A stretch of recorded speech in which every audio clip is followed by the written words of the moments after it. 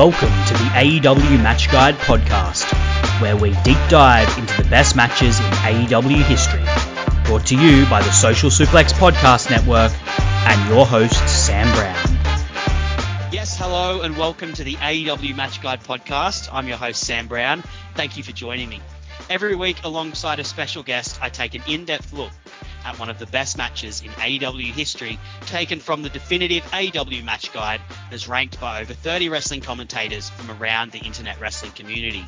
If you enjoy the show today, you can subscribe and rate it on your podcast app of choice, and make sure you check out all of the other great shows we have on the Social Suplex Podcast Network that cover all aspects of the world of professional wrestling. My guests for today are the creators of the This Is Awesome and the All About All Elite podcasts, Frank, Charlie, and Joaquin. And we'll be looking at Kenny Omega versus Jon Moxley at Revolution 2021, the AEW Heavyweight Championship exploding barbed wire death match. How are you going today, gentlemen? You kind of sent me a little bit. You said 2021, and I had to remember. I was like, there's no way this match was from this year. Yeah, I don't remember this happening this year, but I did rewatch it today, and I have confirmed that it is in fact this year. I'll take your word for it. I don't know. That's crazy. Yeah, maybe we're getting a little ahead of ourselves, but it is jarring to go back to Daly's place. Yeah, I don't want to go back. It was strange and going without, because doing this project, you guys are about the 10th episode or so that we'll be doing, and going back and seeing this partial crowd's atmosphere, it's really jarring and very strange to sort of go back and relive. Just so the guys know who each voice is, if I could just get each of you to briefly say who you are. Sure. I'll go first. Go ahead, Frank. Yeah, go do it. Yeah, I'll fucking do it. Hi, I'm Frank Gibson. I am one part of the This Is Awesome podcast crew. I'm Joaquin Poblete. I am the second of the This Is Awesome podcast crew. I am based out of Los Angeles, and I work in the industry, but nobody cares about that. I like wrestling and talking about wrestling, and for some reason, sometimes people do that on the internet. So thanks to everybody who does that. That's true. I'm your last co-host for This Is Awesome Pod, Charlie and Tosca. They call me Chuck. I am also based out of Los Angeles. I am a writer like Frank. It's a very diverse group here we've got. And yeah, I'm excited to talk about this match, man. I rewatched this, and it's like I had thoughts and feelings. I'm excited. Yeah. There's a lot going on in this one, of varying degrees of good and bad. And there's a part, okay, I'm gonna set up a reveal for later in the episode. Okay. There's a part of this match that is the worst part of this match, and it isn't the explosion at the end. Oh, hot take. Interesting. I love it. I'm keen to find out what part that is. Before we do get into the match, I do want to thank you guys for jumping on here, and also give you special thanks because I've essentially lifted the idea for this podcast from your podcast, This Is Awesome, which if people haven't heard, all right, you should definitely Derivative check out. Works. Yeah, absolutely. Inspired by. That's awesome. That's great. I'm glad you've been doing it while we've been off too. So. Well, hopefully I can kickstart you guys back on the track for that. But also, for those of you who don't know these three, they are actually the creators of the first ever AEW podcast, as certified by the Young Bucks as well. That's right. That tweet's only a screenshot now, unfortunately, because they deleted all their tweets. it. Yeah, Watching the Elite. We are the OG AEW podcast. Yeah, I was granddaddy of them all. Can you tell the good people how you guys did get into AEW and how you created the first ever AEW podcast? It was Joaquin's fault. You should probably do it. Yeah. That's right. That's right. Okay. So we're as we said, we're all based out of Los Angeles, and this podcast, our original podcast, really just came from being a group of friends that was super into pro wrestling, but specifically because we all lived in the same apartment complex and realized that this would be a fun thing to do on, Mondays and Wednesdays and Thursdays and Fridays, Saturdays, Sundays, Tuesdays as well.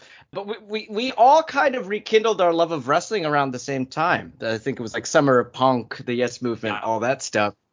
And during that time, it just so happened to be that just loaded PWG 2013 to 2016 roster, which is basically making up the main event scene of every reputable promotion now. And it was just a thing we did as a crew. We loved going to those shows, and we loved booing and cheering for the Young Bucks very, very specifically. And Fuck the Young Bucks was the chorus of Reseda, California at the time when PWG wasn't in a nice theater. When you could still buy tickets at the door for the for the first few PWG shows that we went to together. Like, Chuck, you've been around for a while longer, so you'd seen the Bucks at like fairgrounds and stuff like that. Like in Pomona. Yeah. Like Anaheim Marketplace, the flea market, like that whole like kind of SoCal crew has been wrestling in and around like much jankier places since like 2003. Yeah. I've got like a vague sense memory of like 120-pound Scorpio Sky jumping off a ladder in the back of a flea market in like 2004. So yeah. Whereas I saw like Frankie Kazarian like wrestle for like the first time at like WWA World Wrestling All Stars, which was like a Australian promotion that turned out to be a front for a cocaine smuggler. Yeah, like they brought down Frankie Kazarian to New Zealand. So, and like Amazing. Sting was there too. He didn't wrestle. He was just like there. Yeah, like so like I think we all collectively felt a connection with like a lot of these guys from just seeing like the early stages of their careers. And then like obviously they started, they were going to do All In. And so as a build up to All In, we thought it would be a really good idea to essentially binge the entirety of Being the Elite. And so that was the impetus of the Watching the Elite podcast. It started off as binging BTE to get people ready for All In. And then we just kind of kept doing it. And it turns out that like we became the first AEW podcast backwards. Yeah. So. Yeah, the curse to fucking Chuck and I to keep it going once it went live. Well, that was the funniest thing about it too, is like I do very specifically remember saying like this will be a fun thing. We'll get really excited about going All In, because there was this trip we had planned. It was actually my birthday. All In was my birthday a couple years ago. It was like one of the best birthdays I've ever had, and we didn't see it going where it went, which is silly because I don't know. It's like Bill Gates foreseeing the pandemic, Daniel Bryan foresaw AEW. We've all seen that clip. We were too dumb to see that coming. So of course we started this podcast, and I just very specifically remember the Being the Elite where they revealed AEW existing. It was like New Year's. I was at a New Year's party and I literally went into a closet to watch that. And I remember thinking, damn it, now we're going to have to cover so much more content. Every week. Dude, there's like a point where you had us watching Shot of Brandy like every week. Yeah. Well, there are now literally thousands of AEW podcasts, of which this is one, but there can only be one first, and I'm happy to declare you guys the first. So thank you so much. Yeah, thank you. You know what? We'll get the tweet because we were tweeted out by I think it was Matt tweeted it from the official account, which was very funny because me and Chuck were joking around about we were like, did they listen to the show? Because we make certain jokes we don't know that they would agree with, but they tweeted us out. But it's been since deleted in the great purge of their Twitter account. But I have a screenshot, so it's verifiable. Look, I was there. I'll verify it for you. That was something that happened. Getting into the match, because we do pick one match every week and dig into it. And we are picking Jon Moxley versus Kenny Omega. I do have a question. Why did you guys choose this match? This isn't a match that is let's just say this was a controversial match at the time, and I'm curious why you guys chose to pick this one given the list of options that was in front of you.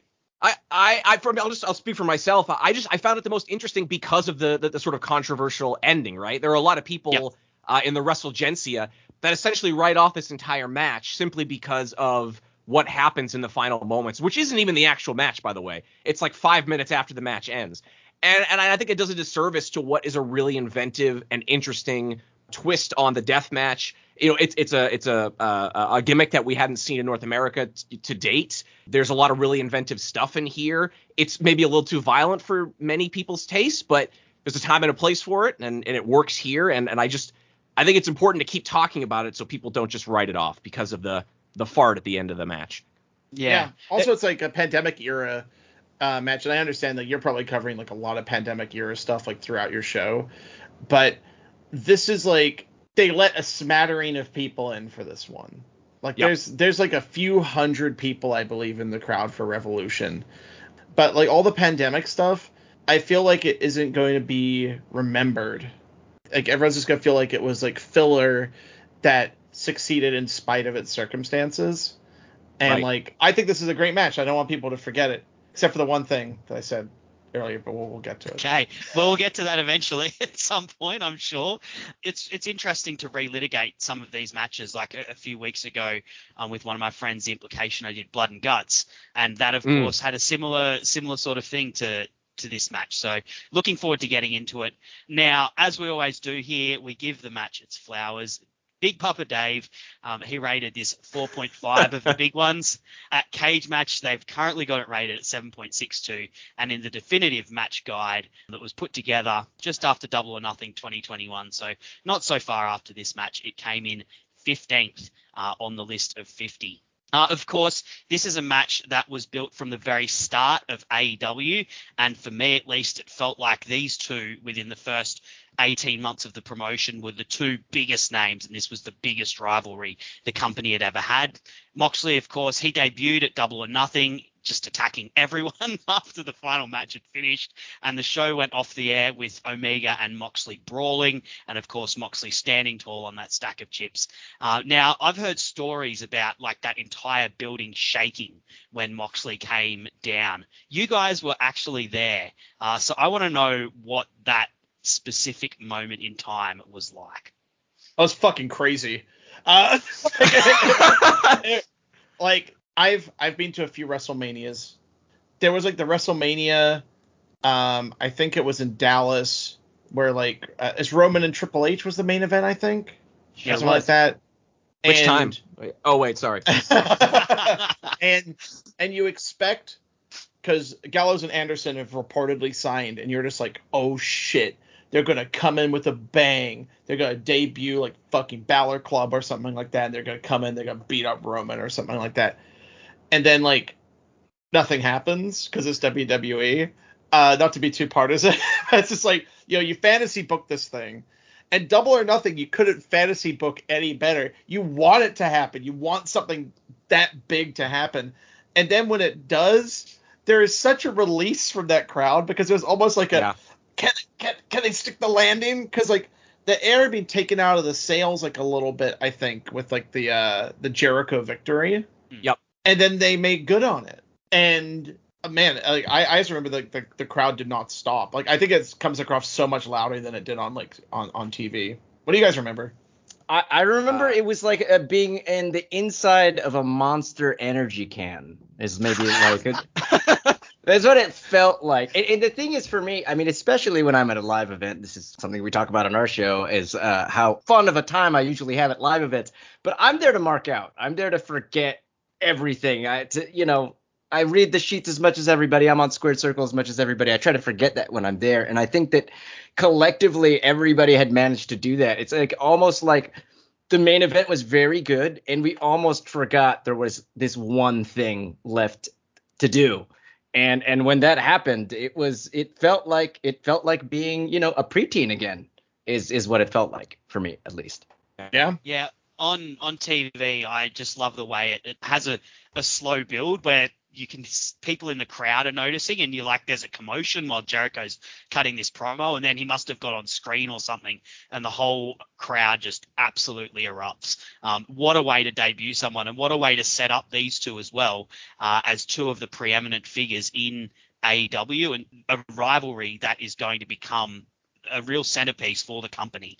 Of course, these two after that were scheduled to face each other at All Out, but Jon Moxley had to pull out due to a staph infection and injury. But they picked up the feud again on the very first Dynamite, where Moxley put Omega through a glass table, setting up what was going to be a very violent feud. And they went on to have an unsanctioned match at Full Gear, which Moxley, of course, won. The win setting himself up for his championship shot.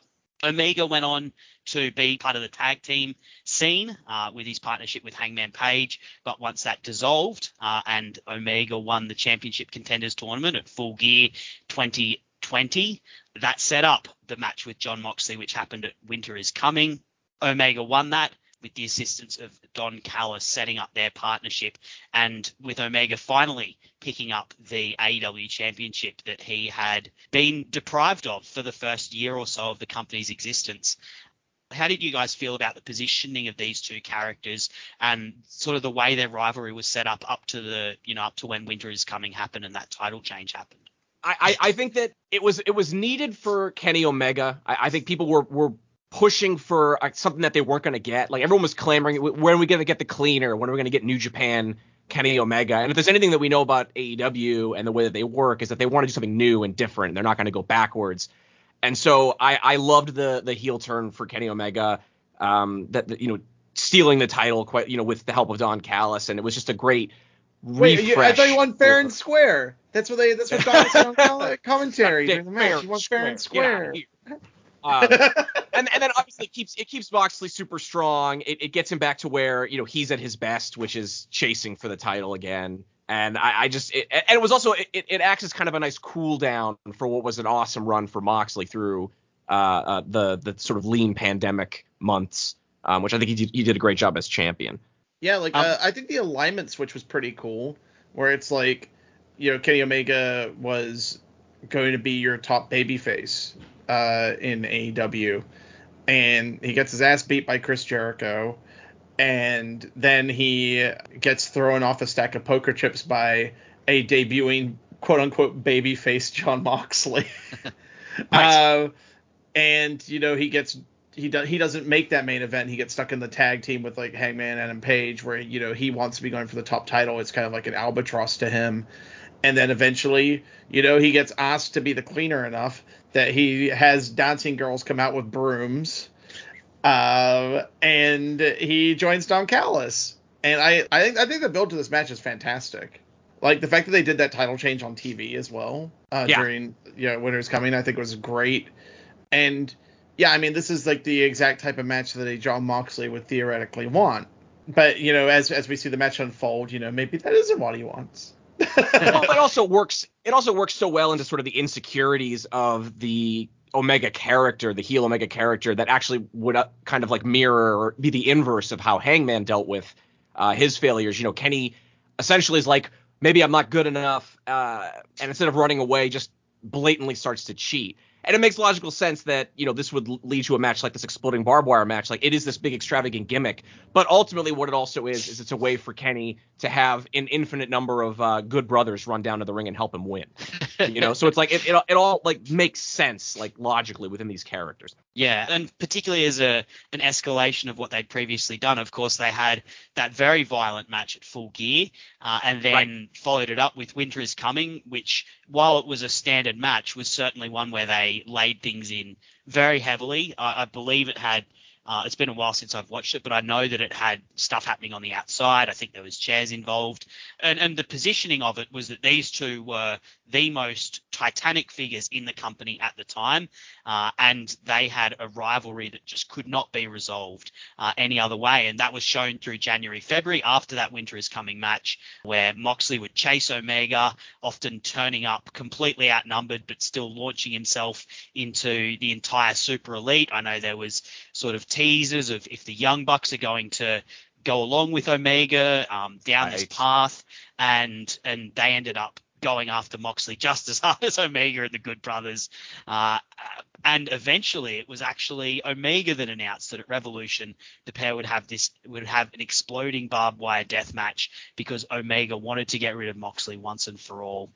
You already had the stakes of this being the two biggest names in the company, but doing something that was almost completely taboo and something that had never happened before. It almost felt like a violation of what wrestling should be in America. How did you guys feel when this match was announced? To be perfectly honest with you, my first reaction was, we're going to get a very sanitized version of this gimmick.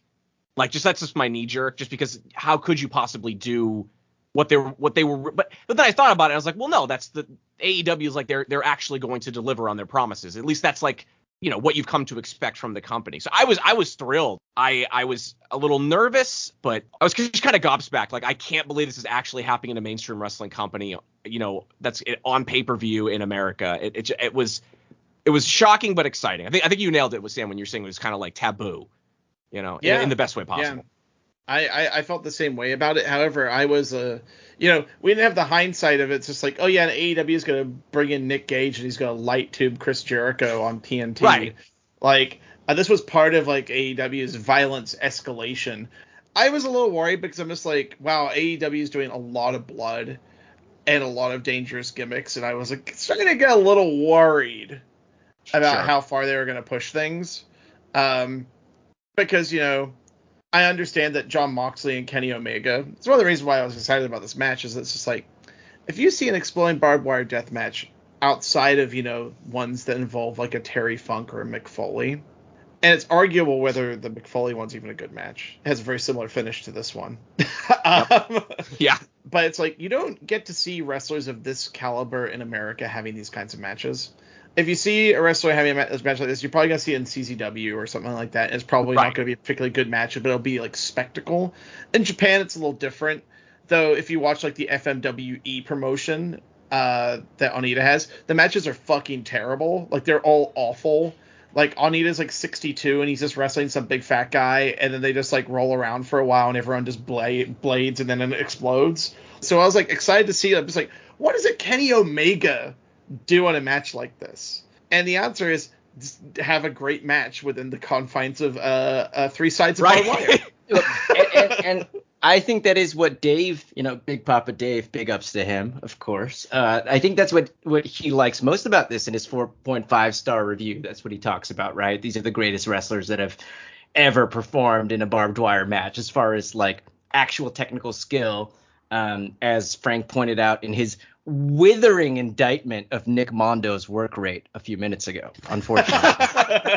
I think it's more Matt Tremont, even though I like Matt Tremont. Sure.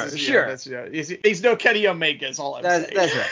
Well, in sort of in the same vein, but what I was very excited about, and I was really excited when I heard about this, is since then we've learned that like Kenny, this was one of the things in the first few years of AEW that he really wanted to do, and he sort of earmarked Mox as his handpicked opponent for this, and it just goes to show you, and we're seeing this now with Punk, with Bryan Danielson. We talk so much nowadays about like, oh my God, isn't it so great to see CM Punk happy to be back in a wrestling ring? Isn't it so exciting to see Bryan Danielson with a smile on his face, like a sincere smile that he's sort of keeping back as he wrestles. And the thing is, we take for granted, this was the same for Kenny. This was the same for Jon Moxley back then. This was the draw of AEW as a place to be. The fact that these artists were going to be able to be handed the paintbrushes that the palette that they'd been wanting to paint with for a while. And even if it was going to be this sort of weird, out there, taboo, violent thing, to back Frank's point, I think that the first maybe year or so of AEW was sort of AEW teaching non-hardcore smart fans how to watch AEW moving forward. And I think this match, for all the flack that it gets, is a part of that legacy and is a foundational building block towards us enjoying AEW now and saying that Double or Nothing 2021 is like one of the best pay-per-views of all time. That, this past pay-per-view Full Gear is such an amazing pay-per-view. It's off the backs of matches like this. Absolutely. And I think, as you said, Omega and Moxley, you've got two guys who are willing to put their bodies absolutely on the line in ways that, or every wrestler is willing to put their body on the line for their art, but there are some that do it even more so and are willing to like literally put their lives on the line. And that's how it felt like going into this match. I feel like when getting into the match and when this thing started, I remember sitting in my room wondering if I was about to see someone like permanently injured, permanently scarred, or, what is the absolute worst that could possibly happen in a wrestling ring. And I think that's part of the anticipation that comes with this sort of match, is just the inherent danger of it. And in Moxley and Omega, it's even scary because you know that these are two guys who will lay absolutely everything on the line. And that was emphasized in the sort of the video package that they kicked this off with. It had the history of their rivalry, also sort of contrasted with the history of this type of match, particularly in Japan, showing the sorts of explosions, showing the sort of damage that can be done. And in another great wink to it, Moxley came out with a jacket that was reminiscent of the one that Onita wears, sort of the king of this match style, and almost looking a little bit more nervous than normal. Normally he absolutely rips and tears on his way to the ring, but he was a little bit more subdued than normal. And of course, taking a bit of a sip of whiskey from a flask before he got into it. You've got Bryce Remsburg wearing a fireproof suit and a face shield in the ring. There's exploding barbed wire boards surrounding the ring. There's barbed wire on 3 sides. Apparently the fire marshal made them have a way out. That was at least the kayfabe reason that was given. I love that concept. Yeah, I love that concept because they could justify it however they want. Yeah. That one set of ropes makes this match better than basically every barbed wire match I've seen before. Yeah. Just them being able to use the ropes at all, even if it's just one side, just elevates the match so much. So they could say it's a fire marshal or Doc Samson, or just them being like, man, you know what? It's kind of stupid to put barbed wire all around the ring when there's guys in it. Like, whatever the reason, it worked out great. Yeah. And I think it didn't make it feel any less unsafe. Don Callis perfectly summed things up. He gets on the call, gets on the microphone. The first thing he says is, "Gentlemen, it's a great day to die." And there's just this he is sense of magnificently shitty. I love him. Yeah. Oh my God. Don Callis is great. Frank, you already said some stuff around it, but Joaquin and Chuck, what did you guys think of the setup they had going on here?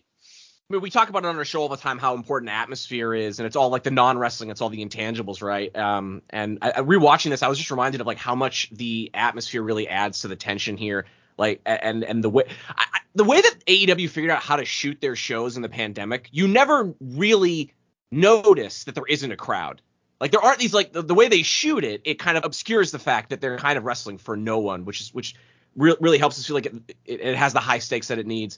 But for me, the standout part of the atmosphere, the thing that I notice immediately that I can't not look at, he's the only person who could have refereed this match. Bryce Remsburg is a champion. And it's not just the outfit, it's the way that he reacts. He really is AEW's Red Shoes. He goes big. Those explosions don't get sold the way that they need to unless Remsburg also falls over the way that he does. And I just want to just give an extra shout out to him adding to the tension in the match. Brilliant referee. Especially at the beginning. That shot of him holding up the belt in the full hazmat suit, I think is perhaps the most iconic image of the match. Yeah, I think that's great.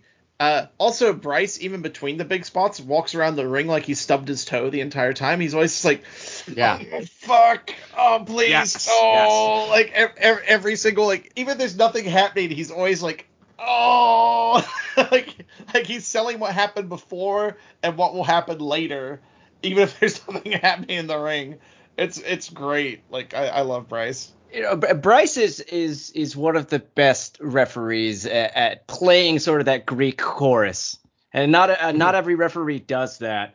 And as an added plus, he got to use that for his Jesse Pinkman costume the same Halloween. So big ups for him for that. Hey, all right. Man. There you go. With the actual match, once they did get going, immediately you get an idea of the tension, and you can feel the added escalation in that tension that you get from having barbed wire and explosives all around the ring. With the first lockup is just so full of drama and intensity as these two are trying to scratch and push each other and avoid themselves. There's some really great teasers in this bit, isn't there? Oh yeah, it's paced like a thriller at the start. Yeah, it's not like a, you could say a CZW deathmatch main events kind of Saw, it's like a horror porn kind of thing where it's just what's the awful thing we can do, and then you just do that 10 times and then the match is over. It's gratuitous for the sake of itself. Yeah. But this, it's just the build up, and that's what makes that it perfectly sets the stage for the rest of the match. You'd think that neither of these people want to go into the exploding barbed wire. And the fact that you have to set up that conceit in wrestling is ridiculous, but you do. Because the way some other people do it, they just throw themselves into that shit. Not these boys. They don't want to be in there. Right. Yeah, they really maximize the drama. You're right. It is in the withholding that you raise the stakes, and they do a very good job of really teasing it out. And then once you get to the actual violence, they then do the proper escalation. I think one of my favorite like swings in the match. We have that first explosion. You know, it's Mox that goes into the barbed wire and it pops the first time. Great. The second explosion, it's not just the one, it's bang bang. You know what I mean? Like now we've stepped it up again. Like these guys are just masters in the way that they control how this whole thing kind of crescendos to the end. Yeah, even just in the very first bit, first they do a lockup and they're struggling. Yeah. Then they do some Irish whips and they sort of steady themselves and pull out. Then the next one, Kenny steadies himself against the barbed wire board in the corner. He puts his foot on it to steady himself. Then they sort of go to the outside and they're fighting on the outside with the trash bin with barbed wire bats and getting to work that way. And as you said, Omega is the first one to throw Moxley into the barbed wire. Mox gets some powder in the face and then gets thrown into the barbed wire. Joaquin, what did you think of the first explosion when it went off? I love that it was Kenny that threw Mox in, because every time they use those explosives in this match, it's for a different storytelling beat. And the idea that this was Kenny's concept. I remember very specifically when they released the diagram on, I think it was like social media or Twitter or something like that. It's very like Home Alone diagram that Kenny came up with. It's very appropriate that Kenny is the one that is able to do it, and it's very appropriate that he did it with a bit of sand to the face, a little powder to the face. All these beats are very character driven. Even the second explosion, which we're not to yet, it's a different beat, and it's just and I always say this about AEW, it's an intelligently laid out match from a psychological storytelling perspective. Absolutely. Chuck and Frank, what did you guys think of just in general of the pyro that they used as it went off? I think it's visually effective, right? Like if you turn the sound off in this match and just kind of watch it with some distance and don't let yourself get invested in it, you can tell how much heavy lifting the guys are doing, by like throwing their bodies off the barbed wire. Like they're insinuating, right, that like there's an explosion or maybe some kind of electricity or something that is adding to the sort of the concussive elements of the ropes going off. But really, it's just like it's kind of a spark, some powder, and the guys go flying, right? So it's effective in accomplishing what it's trying to do. The sound, I think the sound was really important. I legitimately forgot that the explosions off the ropes were good. Like like in my head, I'm just like, oh, all the explosions are a bit lackluster in this match, and that's not the case. Like they go off, they make a big noise, crowds chanting, "Holy shit, this is awesome!" Like it's working. And yeah, as Chuck said, the guys in the ring are selling it. And that's what makes it work, because, if they just popped off like nothing happened, then, people will be like, those explosions sucked. But yeah, I really did forget that the explosions were good.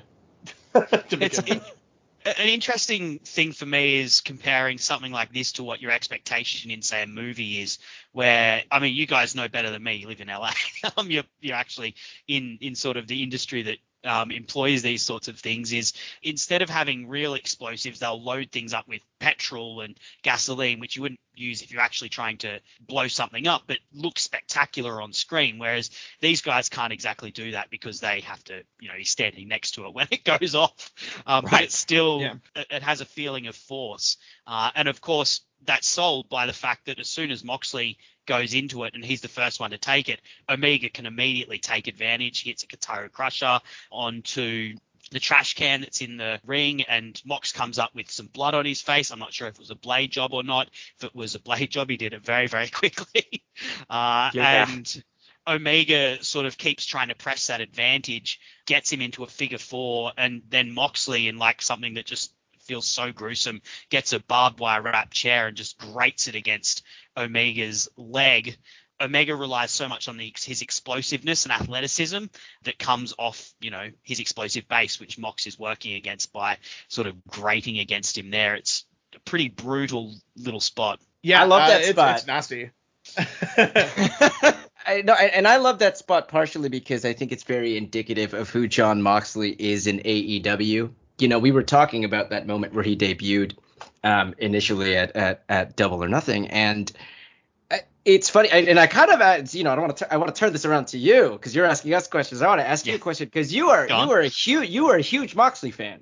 He's one of your faves, and the thing is, I love that AEW John Moxley is different than Indies John Moxley is different than Dean Ambrose. Like this John Moxley is John McClane, and you can see that in this match a lot, and you can see it in the way that in that moment. That's all he has available to him. It's like a violent version of catch as catch can.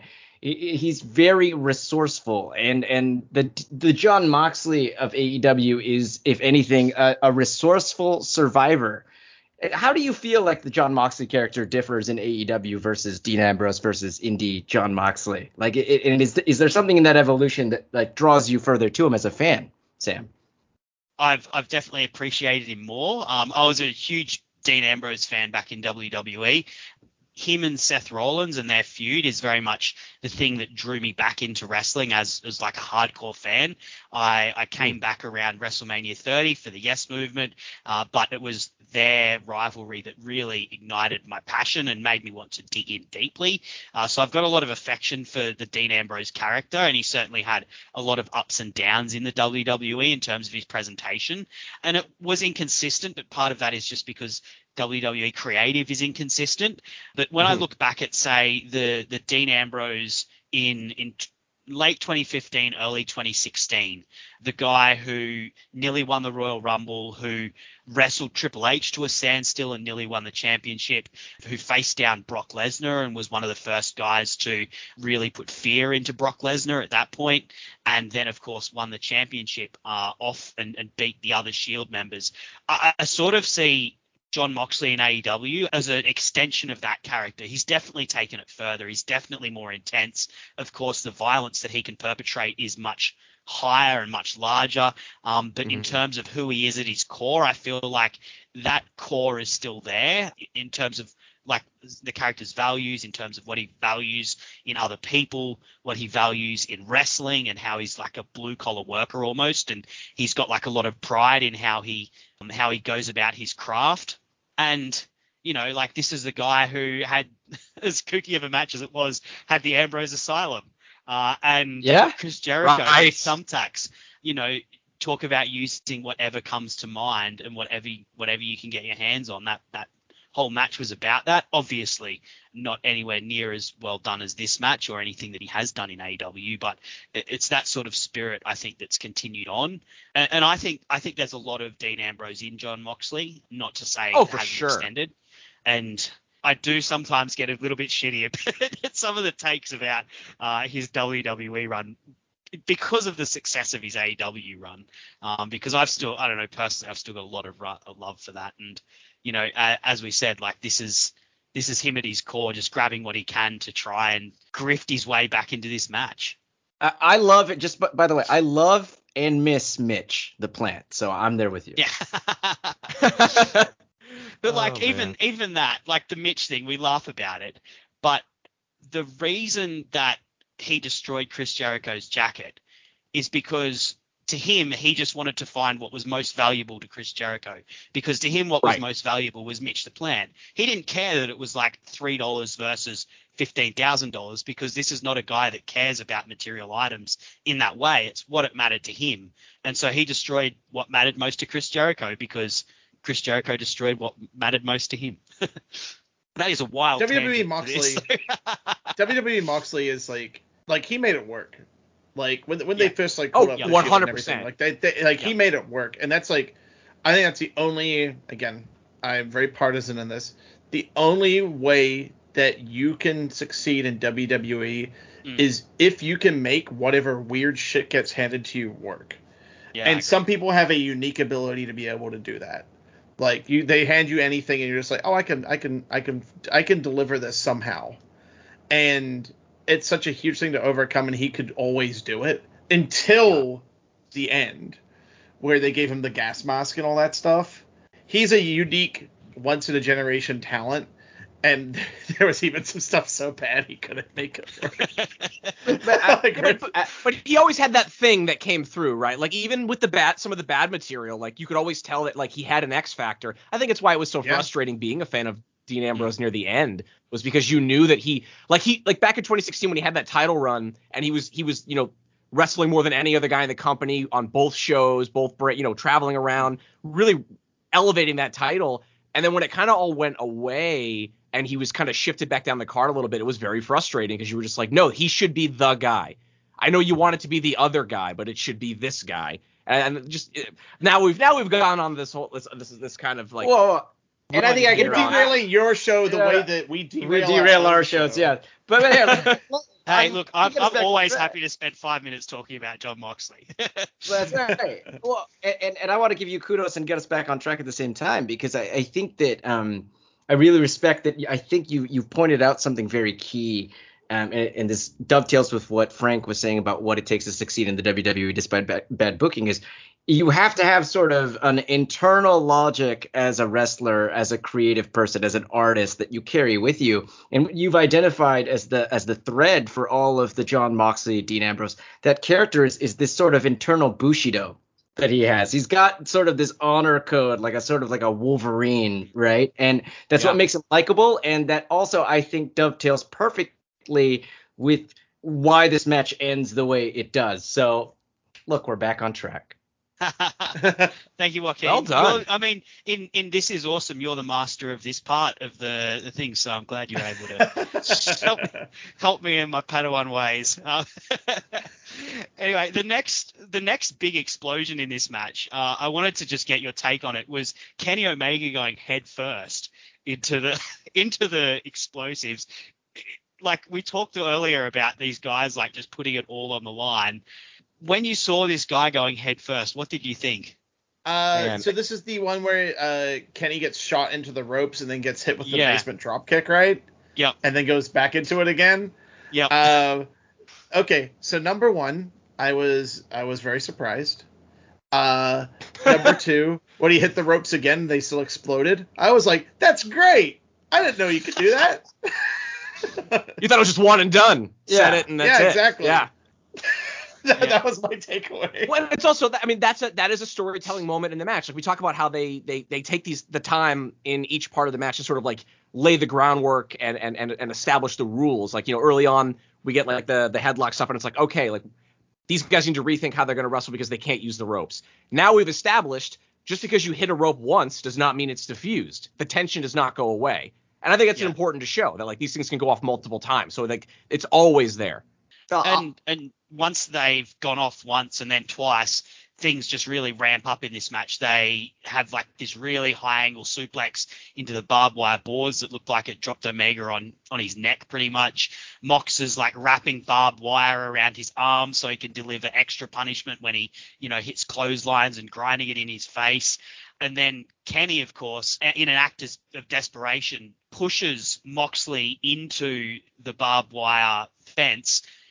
He goes face first so he can push Moxley into that. And that's like an act of self-sacrifice because he knows that to win this match, he's going to have to put himself through his own level of pain that, hopefully he can overcome. And eventually they do make it outside to the landmines, which is the next ratcheting up of tension in the match. And of course, the commentators, they play up the real danger of this. They're really teasing it on the aprons. And then Mox goes for a kill shot, hitting a paradigm shift into the barbed wire board, putting Kenny Omega face first into it, but also impaling himself on it. And then, of course, there's the explosion. Frank, I heard a bit of a groan. Is this what you were alluding to before? No. This is not what I would consider the worst moment of the match. However, this is the part where the pyrotechnics crew clearly started to unravel. Because this is the one where the sparklers go off on one side. Yeah. However, still a good noise, and also Kenny Omega just like brain busters himself on that paradigm shift. Like it's like he's getting a brain buster off the apron. Like Kenny looks like he gets killed by this, and that makes it work, despite the fact that the pyrotechnics were a little lackluster on this one. Well, I think that's the way that he takes that move, Frank, and I think that sell is supposed to be a callback to the double or nothing through the glass table spot, correct? Yep. Like he kind of takes it in a very similar way. Oh, Was it Double or Nothing? That was the first Dynamite, right? Yeah, first Dynamite. Yep. Oh, first First okay, Dynamite. yeah, sorry. Yeah. It's more of a sell for like a Death Rider than it is for a Paradigm Shift, right? The way he elevates coming off the apron. Yeah. I think it's visually very effective. And it also shows, like, again, like we've been saying before, like Moxley is willing to hurt himself to inflict pain on Kenny Omega. Like he's just like, well, what can I do? What afflicts the maximum amount of damage? It's Paradigm Shift, but it turns out I'm going to land in a bunch of barbed wire. Fuck it, do it anyway. It's a nice moment. He does, by the way, he yells Death Rider before he does it. Did you catch that? Oh, okay, there you go.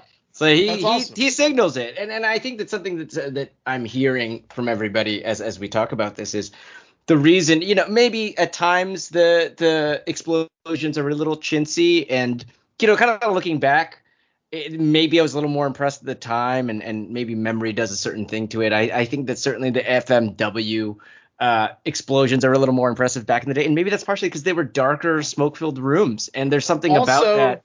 It's very overlit. VHS copies, Joaquin. Well, there's that too. The LP. There's also the LP fact that they're actually LP. dangerous. Like Sure. Tony Khan pointed this out in the post show before he kind of like owned up to the fact that like the final ring spoiler alert, the final ring explosion doesn't go off.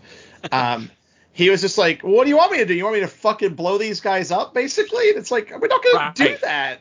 And, like, I can buy that for this bit because I'm like, how do you safely detonate explosions under those boards? You have to just have them off on the side. You can't put it all the way around it. Hey, now, hang on. Frank, are you saying that Florida in 2021 is more dysregulated than Japan in 1989? Because I don't know if that's true. Florida, I think it's government where wrestling was an that's keeping essential this worker. Yeah, wrestling was made an essential business in Florida so they could continue to run shows during the worst pandemic in history. Frank, it was essential for me. It was the wrestling. You know what? I'm glad those guys had the shows because it helped get me through it. But like, this shit is dangerous. I don't think any of you guys watched the most recent 62-year-old Onita fighting fresh out of retirement Matt Tremont from H2O Missed Wrestling. That one. You guys didn't watch it? Missed that one. Yeah. Okay, so Matt Tremont was in piranhas or something, Frank? Like, what's the weird thing in that match? No. Like, so the exploding ring is really impressive. They use a lot of fire in the match too. Very like the fireworks and stuff, the exploding ring, all that. That's all fine. The way they use fire is just Onita and Matt Tremont just being irresponsible with it. Matt Tremont was in hospital for 10 days afterwards in a burn ward. Oh God. Yeah, like, and that's what happens if you do it for real. Like, like Jon Moxley had to like show up on Dynamite 4 days later. Like, this explosion wasn't that impressive, but what are you gonna do? You got to blow him up for real? No. But I digress. If nothing else, they are landing in just a tanglement of barbed wire, and Moxley is like right in their tangle with it. There's a great shot of them as they're on the apron, and they've got a great replay shot of them going off. And JR has a great line. They both went to hell, but I'm not sure who made it back yet. Yeah. JR's great during this one. Yeah, he's hoarse. Like he's barely holding it together, but him and does have Callis some cannot talk in this match. Like, both him and Callis are losing their voices, just screaming. Moving into like the ending stretch of this match, you've got Moxley, who after that paradigm shift, he moves into kill mode and he's just trying to do away with Omega with one big shot, just putting in big move after big move. Both men really unsteady. Omega goes for V-trigger into one-winged angel. And then this is my favorite moment of the match, to be honest. Yes. After the one-winged angel is hit, Jon Moxley sets off the explosion, hits the ropes to set off an explosion and break the pin, kick out of the one-winged angel.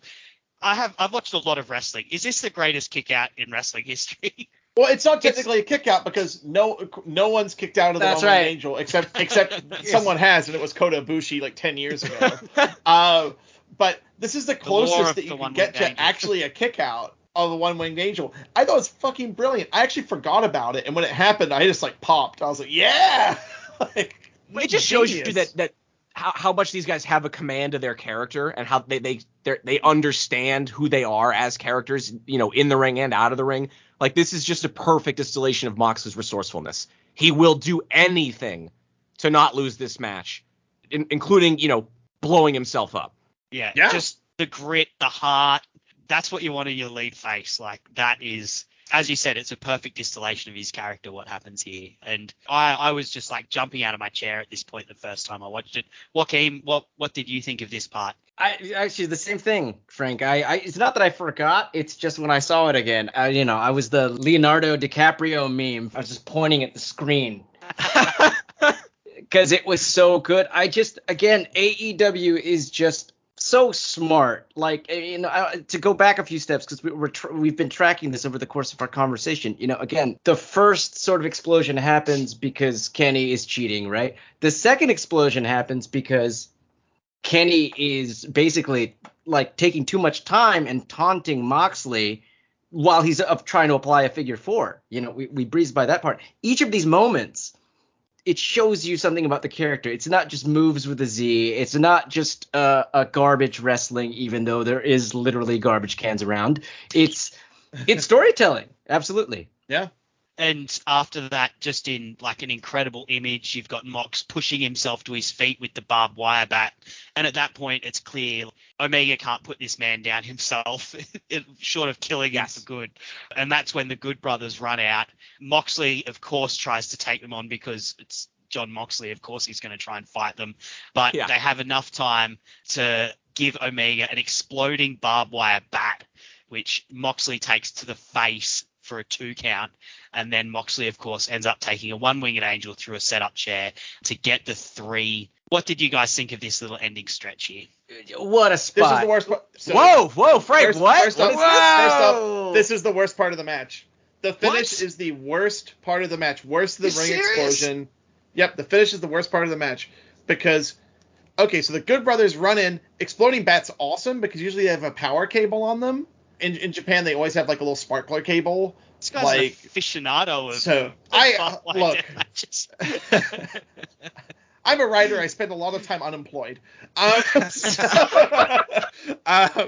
So I'm just like, okay, cool. That's that's a really cool bit.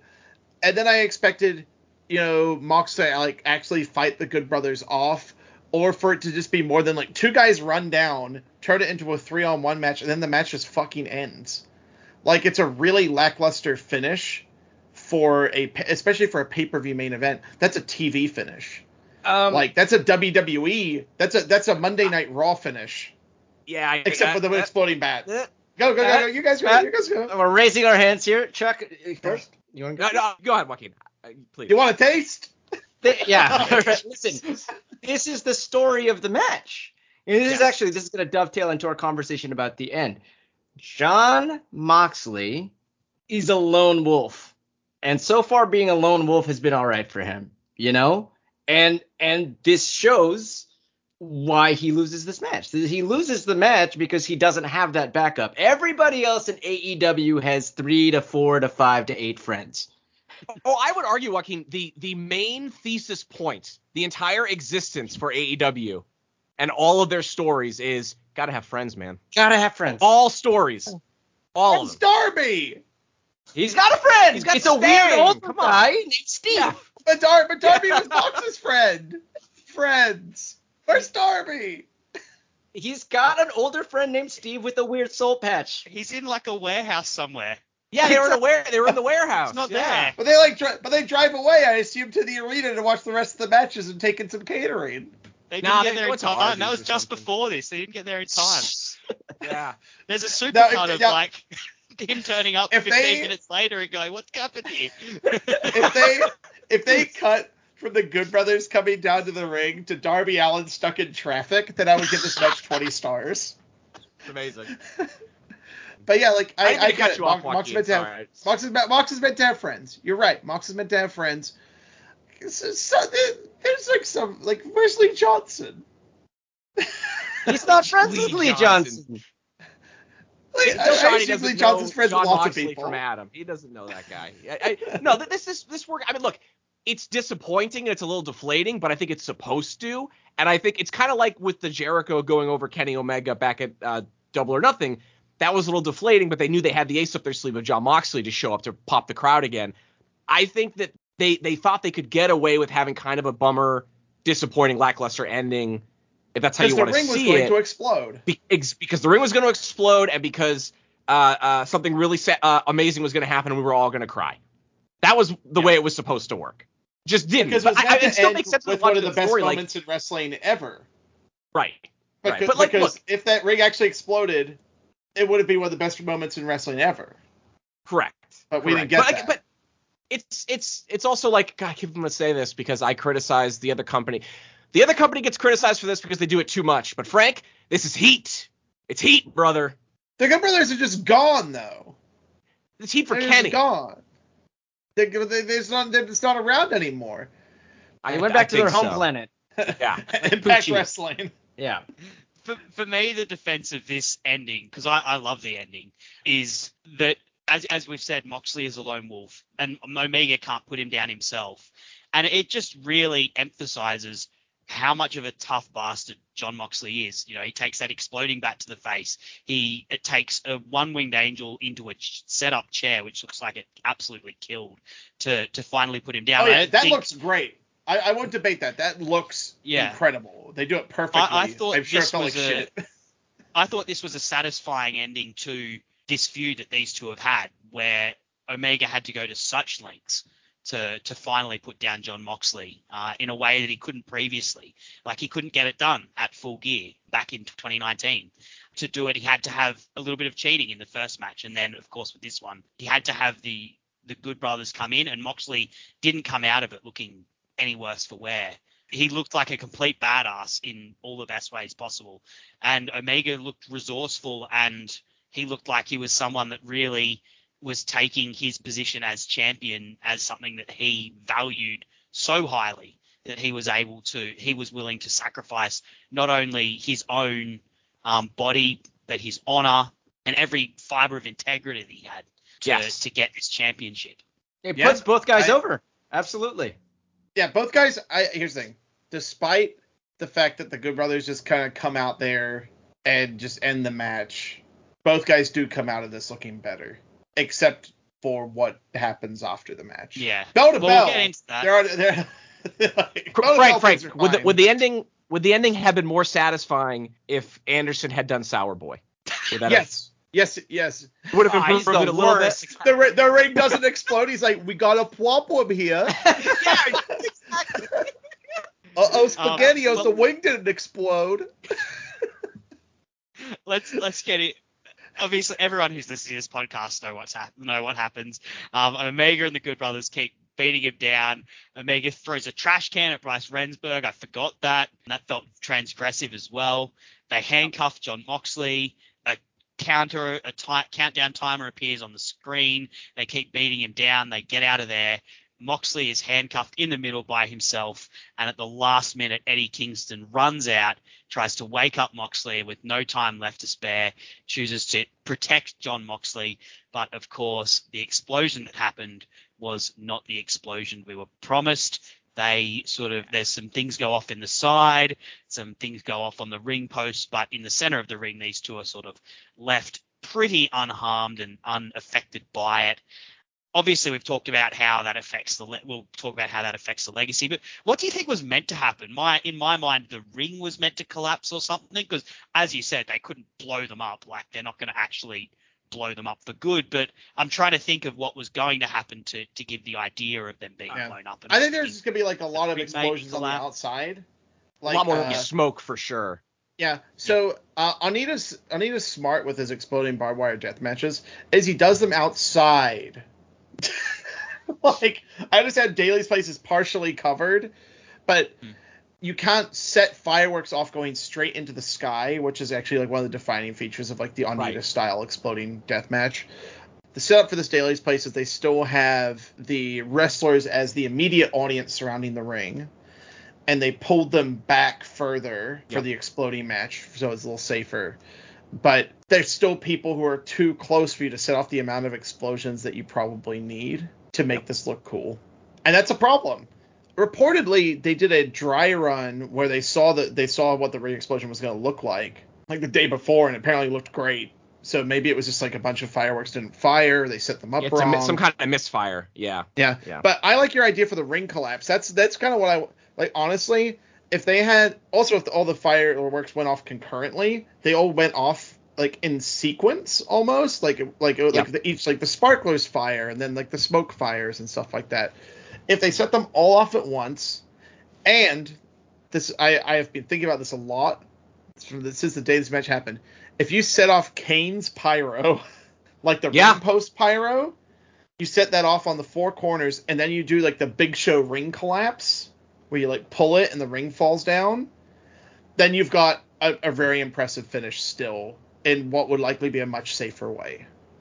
Also, just set off like some smoke bombs in the middle of the ring. You needed more smoke. It needed to cover Kingston and Moxley so that you didn't just see that they were just kind of laying there. They just needed more visual cover for them. Yeah, you could even play an explosion through the speakers, like a noise. Right. Like, there's so many things they could have done that they didn't do. But AEW, they're gonna do it again. Like, they didn't get what they wanted out of this the first time. So I feel like the second that they run like a show at like the Jag Stadium or something like that, they're gonna blow that fucking ring up. I think you're absolutely right.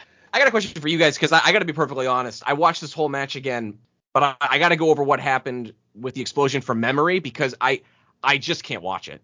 It's so embarrassing. I feel like mostly it's Eddie. Eddie commits so hard to this, and it's like not even arguably, it's the biggest moment of his career. Coming out of the main event at the last moment of his pay-per-view, and it doesn't work. But he gets but later he gets more big moments in his career. To date, this was the thing that was going to set him on the path, and it still did. Right. Like for all intents and purposes, it didn't derail anything for Eddie Kingston. But yeah, it should have been a career-defining moment. I can't do it I can't watch it. I'm like, I don't think I'll ever watch it again. I have and did for this. It's a bummer. It's such a bummer. But if you ever want to have some fun, though, watch the promo they cut about it, about how shitty the explosion was, and how it was like a shitty Don Callis Canadian construction company who did it, because it was Kenny's plans, and them just goofing about it, and Eddie Kingston still selling that he's afraid of pyro. Like how long ago was this? This 10 months ago? This is January. He's been selling it for 10 months on every show he's on that has pyro on commentary. Like, he made it work, so it's okay. It's okay to cry. Fine. All right. We can cry in wrestling. We've talked around it a little bit. I guess the question I've got, and I'll ask Joaquin, because Joaquin, you've been quiet to this point talking about the ending. I guess the one question that has to be answered talking about this match is, how much does the ending not working affect the broader match itself? Okay, so guys, I think it was Nietzsche. Oh no. Oh, that's right. God. I didn't have to ask for this. Jeez. It said, the end of a melody is not its goal, but nonetheless, had the melody not reached its end, it would not have reached its goal either. A parable. Listen, at the end of the day, I think that people were very excited to have a field day with this. It's if anything, this is one of the reasons that I wanted us to pick this match when you gave us all the selections. It's this match and this ending encapsulates so much about what makes AEW great, and it also encapsulates the things that, maybe are the foibles of AEW. They take big swings, and sometimes you fail on a big swing. And after that, they pivot, just like Frank had just mentioned. To me, the ending of this match does not ruin everything that came before, because I still remember a match that is one of, the most exciting, best matches within the confines of this obstruction that is this gimmick. And there were still a lot of inventive spots. There were a lot of great little gimmicks. I mean, I could talk forever about the exploding bat. And this is still a big moment for those guys. It doesn't take away every moment before this. And again, we were talking about the story of the match. We got the thesis of it. We got what it was building to. And maybe it didn't get executed the way we wanted, but at the same time, move forward a few weeks, they are still telling the story that they wanted to tell. Eddie Kingston's fine. He just wrestled CM Punk at a pay-per-view. Got cheered and got CM Punk booed and had the match of his fucking life, like, Eddie Kingston was fine. Yeah, this match is a great match in my memory. There's a moment after that's not a great moment in my memory, but I choose not to focus on that. I mean, this is also just very indicative of what's wrong with sort of wrestling discourse or the discourse within fandom, but that's a whole other podcast. Like, it does not ruin it for me because the journey was still there, and at the end of the day, did we get to where we wanted to go on this trip? Did we get home? Yeah, the car's a little banged up. We got into a fender bender on the way, but we're here. We're all in one piece. It was a good ride. We had a good playlist on. I like this match. I love this match. And to speak to your point, when these two came out against the Young Bucks at Double or Nothing with full crowds returning, the crowd was chanting as much for Eddie Kingston as they were for Jon Moxley.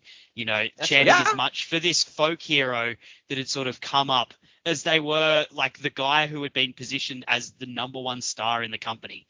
And that's because even though this didn't necessarily hit in the end the way they'd hoped it would, the effect still happened that they'd hoped it would. 100%. This is not the Shockmaster, and anybody who says that it is a fuddy-duddy and mean. I guess that's my question. Do you guys think, I mean, obviously we're all still here. We're all still watching.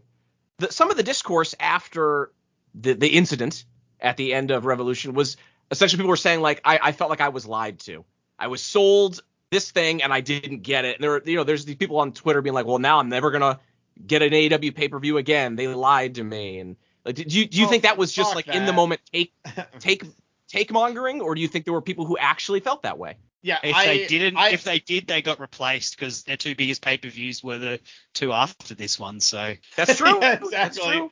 I don't know, like Joaquin, like your boy Nietzsche. He might have been one of these people. There's a Nietzsche quote I'm looking at here. I'm not upset.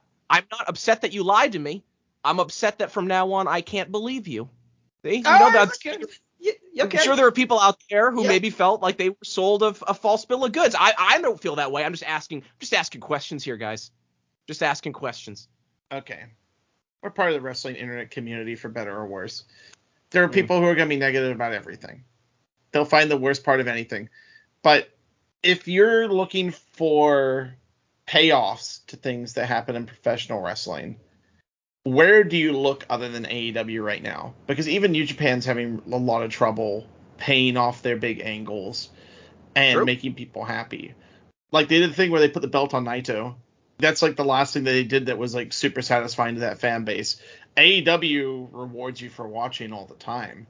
WWE has a true disdain for people who want like this kind of like consistency and storytelling and a third act in wrestling. Like they hate it. Like WWE just wants to do act 2 until they stop. Like, where did you go? Like, if this was like an unsatisfying payoff, like, how do you make good on that? I don't know. By having the characters act consistently and all people involved going on to bigger and better things afterwards. Yeah. Nothing was taken away from me other than a fireworks show. And you know what?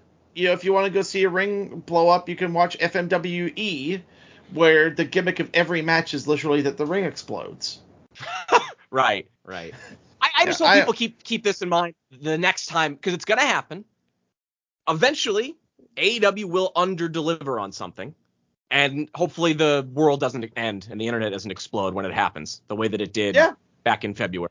Yeah, I mean, AEW has taken a lot of knocks for stuff like the Nightmare Collective or the original Dark Order and weird comedy sketches like on TV, and they took their knocks for not delivering on things that people wanted, but they always make it right. And as a wrestling fan, all we have is time. Because literally, we get to watch 52 weeks of this shit a year. So if they decide that they want to make good on it, they generally do. Nightmare Collective, they were just like, well, we got to put this one in the can. But they still did a few sketches online to kind of like wrap up the angle. So I love those branding bits with her therapist. Those were excellent. Yeah, it was great stuff. It's like, oh, fuck, this didn't work. Let's try and creatively like write our way out of it. And they did that with this. Again, go watch that Mox and Eddie promo from the Dynamite after this. I'm sure the original intention was for neither of those guys to be on TV for a sustained period of time. But They did great. And you mentioned the Mox and Eddie promo. Also the Omega and Don, the 69 Me Don promo. Oh, right. God, I forgot about that. Incredible promo. Yeah, how could you be mad? Like, honestly, we kind of got more juice out of it than we would have if the ring actually exploded, except for Eddie Kingston, who would have had the biggest moment of his career. But and also I would have cried real tears. Isn't that going to be like the story of Eddie Kingston's career though? Like he goes for the biggest moment of his career and just misses by just a smidge. They're gonna put that TNT title on him. Like that's what's gonna happen, or he's gonna win the belt. I hope they put the AEW title on him. Oh, I don't know how. I would cry real tears. He made it at 38. Yeah. Like he got his first deal at 38. Like it's fucking incredible. Like I want to see Eddie get all of his flowers, but as we've seen in AEW, it's like you have the time. We don't have to rush this. We can blow up the ring next year. I am going to have to draw a bow on this at some point, guys. I've really enjoyed chatting to you. Thank you very much for popping on. Did you guys have anything else you'd like to say about this match before we jump out? Commentary for me is a real standout here. I'll just really quickly. There's a little detail at the top of the match where they talk about how everyone that is near ringside has to wear flame retardant clothes. And I was like, that's one of those little details where clearly like Excalibur was like bored in his hotel and was like, what can I say to add to this match? And there we go. There is a line very early on from commentary that at the time was true, but actually I think the opposite happened, which was like Excalibur said Onita's career was shortened because of matches like this. I think this actual match extended Onita's career because he saw a bad explosion, then saw that he could like roll around the world doing explosion matches again at the age of 62. So this match would have not. So the exploding barbed wire death match actually extended his career as opposed to shortened it. Oh. Joaquin, anything else to add before we head out? Yeah, I love, and I've always loved that AEW wears this badge of being sort of the people that are going to prop up the history of professional wrestling, and whether that's sort of resurrecting this sort of niche genre gimmick match or just even, I mean, that Kingston angle, even though it didn't work out, I mean, that's a reference. That's a reference to Onita and Funk. They pay homage and they pay deference to the past in a way that is creating future wrestling geeks and dorks, and it's driving people to all these old tapes that you can find on Daily Motion now. And that's a great thing, because the reason I love AEW is they roll with the new. And they do that with a view towards the past as well, and that's why I can see this company being a sustainable option moving into the future. Excellent. Well, look, as I said, thank you so much, guys, for joining me today. I love this match, and I'm really glad we got to talk about it. When I laid out this podcast, this was actually one of the matches I wanted to most talk about and discuss because of how controversial it was, but because of how many redeeming qualities that I think a lot of people have forgotten. So thank you for digging into it with me. You can find the guys from This Is Awesome on Twitter at TIA Pod. You can also search for their podcast, This Is Awesome. I would thoroughly suggest you listen to that podcast. As I said, I've basically copied their format for this podcast here. So if you enjoyed this today, definitely give them a listen. They deep dive into matches from all around the wrestling world, and you guys have got some death matches in there. If if rewatching Moxley and Omega's made you want to look at some death matches, I'm sure you'll be able to find some in their podcast archive as well. And if you have enjoyed today, holiday season, watch the Christmas death match from Big Japan. There you go. It has a cake. A cake of. It does have a cake. Yeah, it does have a cake. That's the Merry Christmas for Deathmatch, I believe, Frank. Is that right? Merry Christmas for Deathmatch. That's the one. Love it. If you have enjoyed the show today, I would really appreciate it if you could rate and review it on your podcast app of choice, on iTunes or on wherever you get your podcasts. And why not tell a friend? Why not tell someone else that loves wrestling to come and listen to the AEW Match Guide podcast? But thank you so much for being on here today, Frank, Joaquin, and Chuck. I really appreciate having you. And thank you for listening as well. See you next time.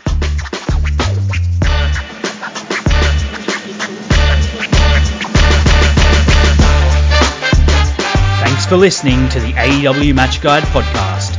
If you enjoyed the show, then you can subscribe on the podcast app of your choice so you never miss an episode. Also, feel free to let me know on Twitter at Sir_Samuel. I'd love to hear from you. The AEW Match Guide podcast is brought to you by the Social Suplex Podcast Network, where you can find many other fantastic podcasts discussing not just AEW, but all parts of the world of professional wrestling. Looking forward to seeing you again next week. I'm Sam Brown.